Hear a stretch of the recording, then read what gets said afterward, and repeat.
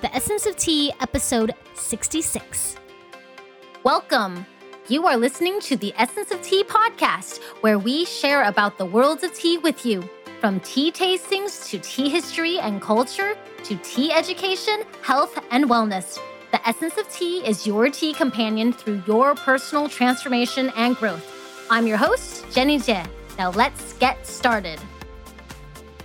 Welcome. Thank you so much for joining me today as I share with you 3 of the biggest myths about caffeine in tea. So my name is Jenny, and I'm the owner and founder of Sipping Streams Tea Company, and I've been teaching about tea for over 17 years. I'm so glad that you're able to join us today for the Essence of Tea podcast, where I will demystify the misnomers out there that have been cycling over the decades about the truth of caffeine in tea. So there are many different ideas about how much caffeine is in tea. And I've heard them over the decades. Like I said, the decades, because they've been cycled over and over again in magazine articles, in websites, into published books. And the research does not back necessarily all these myths out there. Did you know that? With my background of working in health and wellness in a physical therapy clinic, and then being a high school math and science teacher, I can tell you the truth about tea, but it all goes back to science. So what is caffeine? Caffeine is a component in the methylxanthine classification, which is a stimulant for the central nervous system. Now, there's a lot of things that people have heard over the years that caffeine is bad for you, or tea has less caffeine than coffee, or black tea has the most caffeine, but those things are not necessarily true. That's why they are myths. So what are the facts behind caffeine in tea? Now, when I'm talking about tea, I'm talking specifically about the Camellia sinensis plant. And this Camellia sinensis plant is this evergreen tea plant that has health benefits, hundreds and thousands of health benefits because of all of the many components in this plant. Things that help with cardiovascular health, things that help with stimulation of your central nervous system, things that help with oxygen absorption and your respiratory system. So when we talk about caffeine, some of the 3 top myths about tea are that you can get caffeine-free tea, which is not true. You can get the most caffeine specifically out of black tea. That black tea has more caffeine than any other tea out there. And that the third myth is that you can decaffeinate tea by steeping it longer. Now, some of you might have heard these comments before, but how are they backed by science? Now, there's this huge chain, a molecular chain, that's caffeine. Caffeine is found in many different plants. It's found in cacao, which makes you chocolate. It's found in coffee, which that's what's mostly known for. It's found inside of energy drinks, soft drinks. You know, now you can get non-carbonated energy drinks that have caffeine in them. Sometimes they're supplemented, or sometimes they're actually used different plant components and put them into these energy drinks to give you caffeine. But you can extract this molecular structure of caffeine that naturally occurs in nature. So the first one, that there are caffeine-free teas. So let's start from the beginning. When we talk about tea, we talk about the Camellia sinensis evergreen tree plant. And that is widely known internationally, globally, around the world as tea. So there's white tea, green tea, oolong, black, and pu'er. 5 types of tea. Now, sometimes there's subcategories like yellow tea and things like that, but the tea plant, this evergreen tea plant, has caffeine in it. It naturally occurs. It's part of its component, the mineral components, things that it creates when it grows up. And there's no way to completely remove the caffeine out of this plant.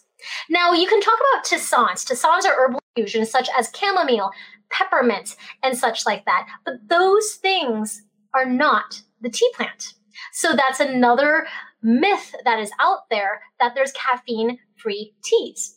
There are caffeine-free herbals that have no occurrence in caffeine for that plant, but there are many plants in nature that naturally have caffeine. And when you buy a decaffeinated tea, it's only required to have 2% or less, not 0, 2% or less of caffeine in there. So it's technically not even caffeine free. And yes, I know there are some of you out there who actually have an allergy to caffeine. I would not wish that on anyone. So you would have an allergic reaction to chocolate. You would have an allergic reaction to yerba mate, which is a different plant grown in South America that is not the tea plant. You might drink it like a tea, but if you think about tea versus coffee, would you count coffee as a tea because it's steeped in hot water? No! So why would you count your peppermint, which is not from the tea plant and is caffeine-free, as a tea? It's now an herbal infusion. So herbal infusions, some of them are caffeine-free, but that is not tea. So when you hear the myth out there are caffeine-free teas, it's not true. The second one is black teas have the most caffeine. Black teas are just a category of the processing of teas. There's those 5 main categories of teas. Those 5 main categories of tea are white, green, oolong, black, and pour. Those main categories. So some of you who are those tea connoisseurs out there, I know there's yellow tea, purple tea, and such like that, but we're just talking about the processing of tea that changes them from category to category. That literally has to do with oxidation. Oxidation is like, for an example, you take an apple and you smash it on the table and you roll it around. And you haven't quite bit into the apple, but you bruised it. You bruised it really well.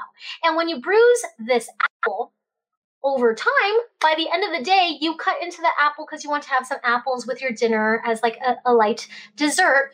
You're going to notice it's all brown. That's called oxidation. Whether you directly break open and cut open the skin of the apple or just bruise it, oxygen is flowing in and out of the membranes of it, right? So that oxidation, that bruising, is what's causing the tea from being a white tea into a green tea to an oolong, black, and pour, and some other steps in between there. So those tea categories are purely off of the processing. Now, if they're all from the same plant, the Camellia sinensis plant, then a black tea is from the same plant as a white tea or green tea, could you really say that black tea has more caffeine than white tea? Well, this is where the science of knowing about your teas, your particle size, the seasonality, the cut size, the grade of the tea leaves all matters, because that's a very complex question. Most of the time when people are steeping, for example, a grocery store paper tea bag in a circular disc and steeping their tea in their cup of water, and it gets really strong. If you tear open that tea bag, if you tear it open, you will be shocked and horrified that yes, it is low grade tea leaf and it is loose leaf tea, but you can't get up to 4 steepings that you would get in a very high quality tea. You can't re-steep it because everything comes out right away because of that tiny particle size. I challenge you to rip open one of your favorite tea bags that is not one of those pyramid tea bags, something that you can't see, a paper tea bag. Open it up, see how tiny the particle size is. You might almost think that it is ground up tea leaves. Another myth out there, those aren't necessarily ground up tea leaves. They just happen to be the lowest quality of tea. So when you have a lower quality tea, you have a higher extraction rate because the particle size is smaller, just like your coffee, percolating, dripping down. So you have a strong brewed cup of coffee because the particle sizes are small. You have a strong cup of tea that might have a lot of caffeine in that, typically a black tea, but in the end, that black tea is not going to be re-steepable. It's going to taste like colored water after a few times. So when you think about the particle size, you might think that yes, that 1 cup of black tea was stronger than that fluffy, full leaf white tea, technically cup by cup. But in actuality, that white tea, if it's an early season picked tea, which is the most potent, the first fruits of the season, it will have way more caffeine if you're to do a caffeine analysis for a high-end white tea that's early season picked than a late season, depleted of its nutrients and resources and whatever's left in it, end of the year black tea. So harvesting time really depends on the potency of the caffeine in the plant. Also, the particle size for the extraction in that cup of tea of black tea versus white tea or green tea or oolong tea. What is steeping into the cup? And if you have these full leaf teas, usually the second or third time are much more stronger in flavor if you have a high quality tea. So if you're comparing it to most researchers are using these grocery store tea bags. Like when you read the research in the Journal of Sports Medicine or whatever it is out there, those research studies, you have to dive into what were the parameters? What was the quality of the tea? Was it an early season pick tea, a late season pick tea? Was it just whatever was like left over on the floor of the tea house factory? So the quality of the tea leaves, the seasonality of that, and also the stock of the plant. When you think of a tree, right? You have a really tall tree and it's springtime. You have all these buds coming out forth, right? And it grows taller and taller and taller. So the most youngest part is like the top when it keeps adding on more and more new branches. But if it's a mature, really old branch of the tea plant that's just barely hanging in there and it's just aging out, right? Kind of like some of you who make kombucha. It's just really old. It's kind of there. It does a little bit of work, but the potency isn't there. It's not going to have as much caffeine as a very young, vibrant, new tea leaf. So when you look at the science behind that and the horticulture of the tea plant, that is what you have to think about. And then the third huge myth out there about caffeine in tea is that if you steep it longer, you can make more of the tea, the caffeine come out of it. You can decaffeinate your teas. Have you heard that one before? Write in the comments below if you've heard that myth before too. So number one, we have black tea is the most caffeinated. Not true. Caffeine-free teas exist. Not necessarily true. Those are different herbals that are out there. And the third one is that you can decaffeinate your own tea by steeping it longer. Now, you can pull out everything.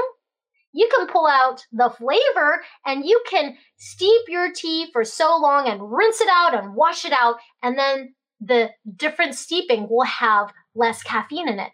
A, if it's a really low quality tea, it's not even going to have any flavor for that second steeping. Or B, you're taking a full leaf tea, you're steeping the heck out of it, rinse it out, throw it away, and so you can have watery looking high quality tea leaves. You've just pulled out everything else. All the components, all the nutrients, the essential oils, all of those, the polyphenols with dumping it down the drain to begin with.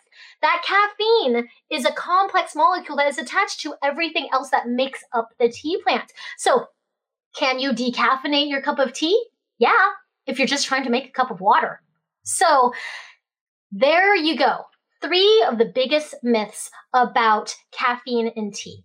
And so in actuality, caffeine, dry form, like picking the tea leaves versus a coffee berry pit, dry form to dry form, tea actually has way more caffeine than coffee does if you have a caffeine analysis done to it. But when you're drinking it in the final cup, typically the tea aficionado out there will be steeping their teas multiple times and slowly the caffeine drips out more and more and more, which with each sequential cup, right, that has been brewed. So you have this even keel of caffeine extracted into your cup of tea versus just getting your coffee percolated or a shot of espresso and forcing everything out of it right away.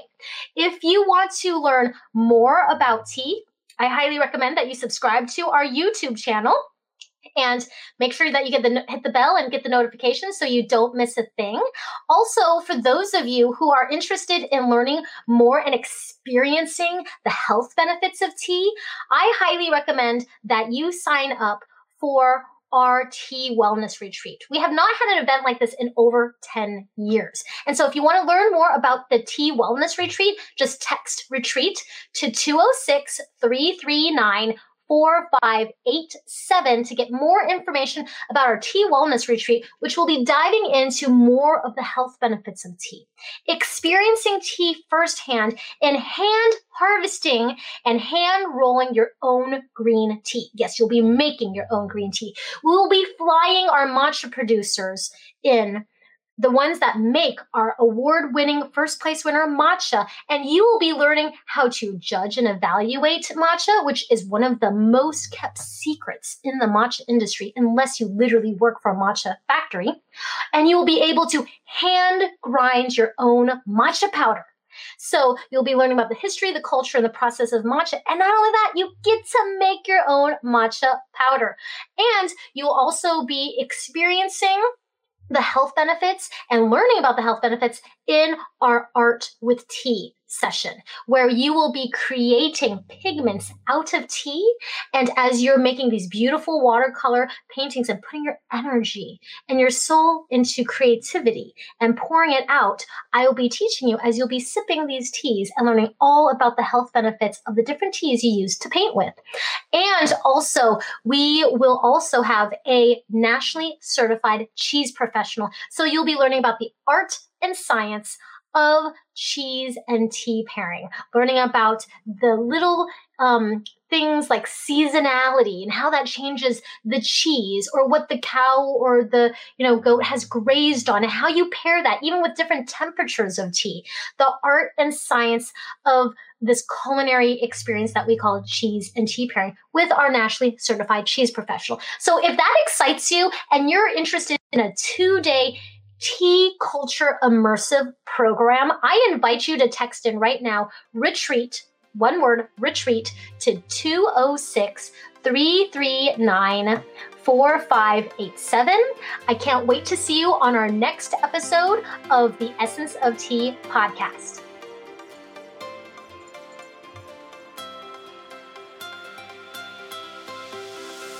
If you enjoyed this podcast episode, check out my book, The Essence of Tea, The Transformational Journey of a Tea Connoisseur.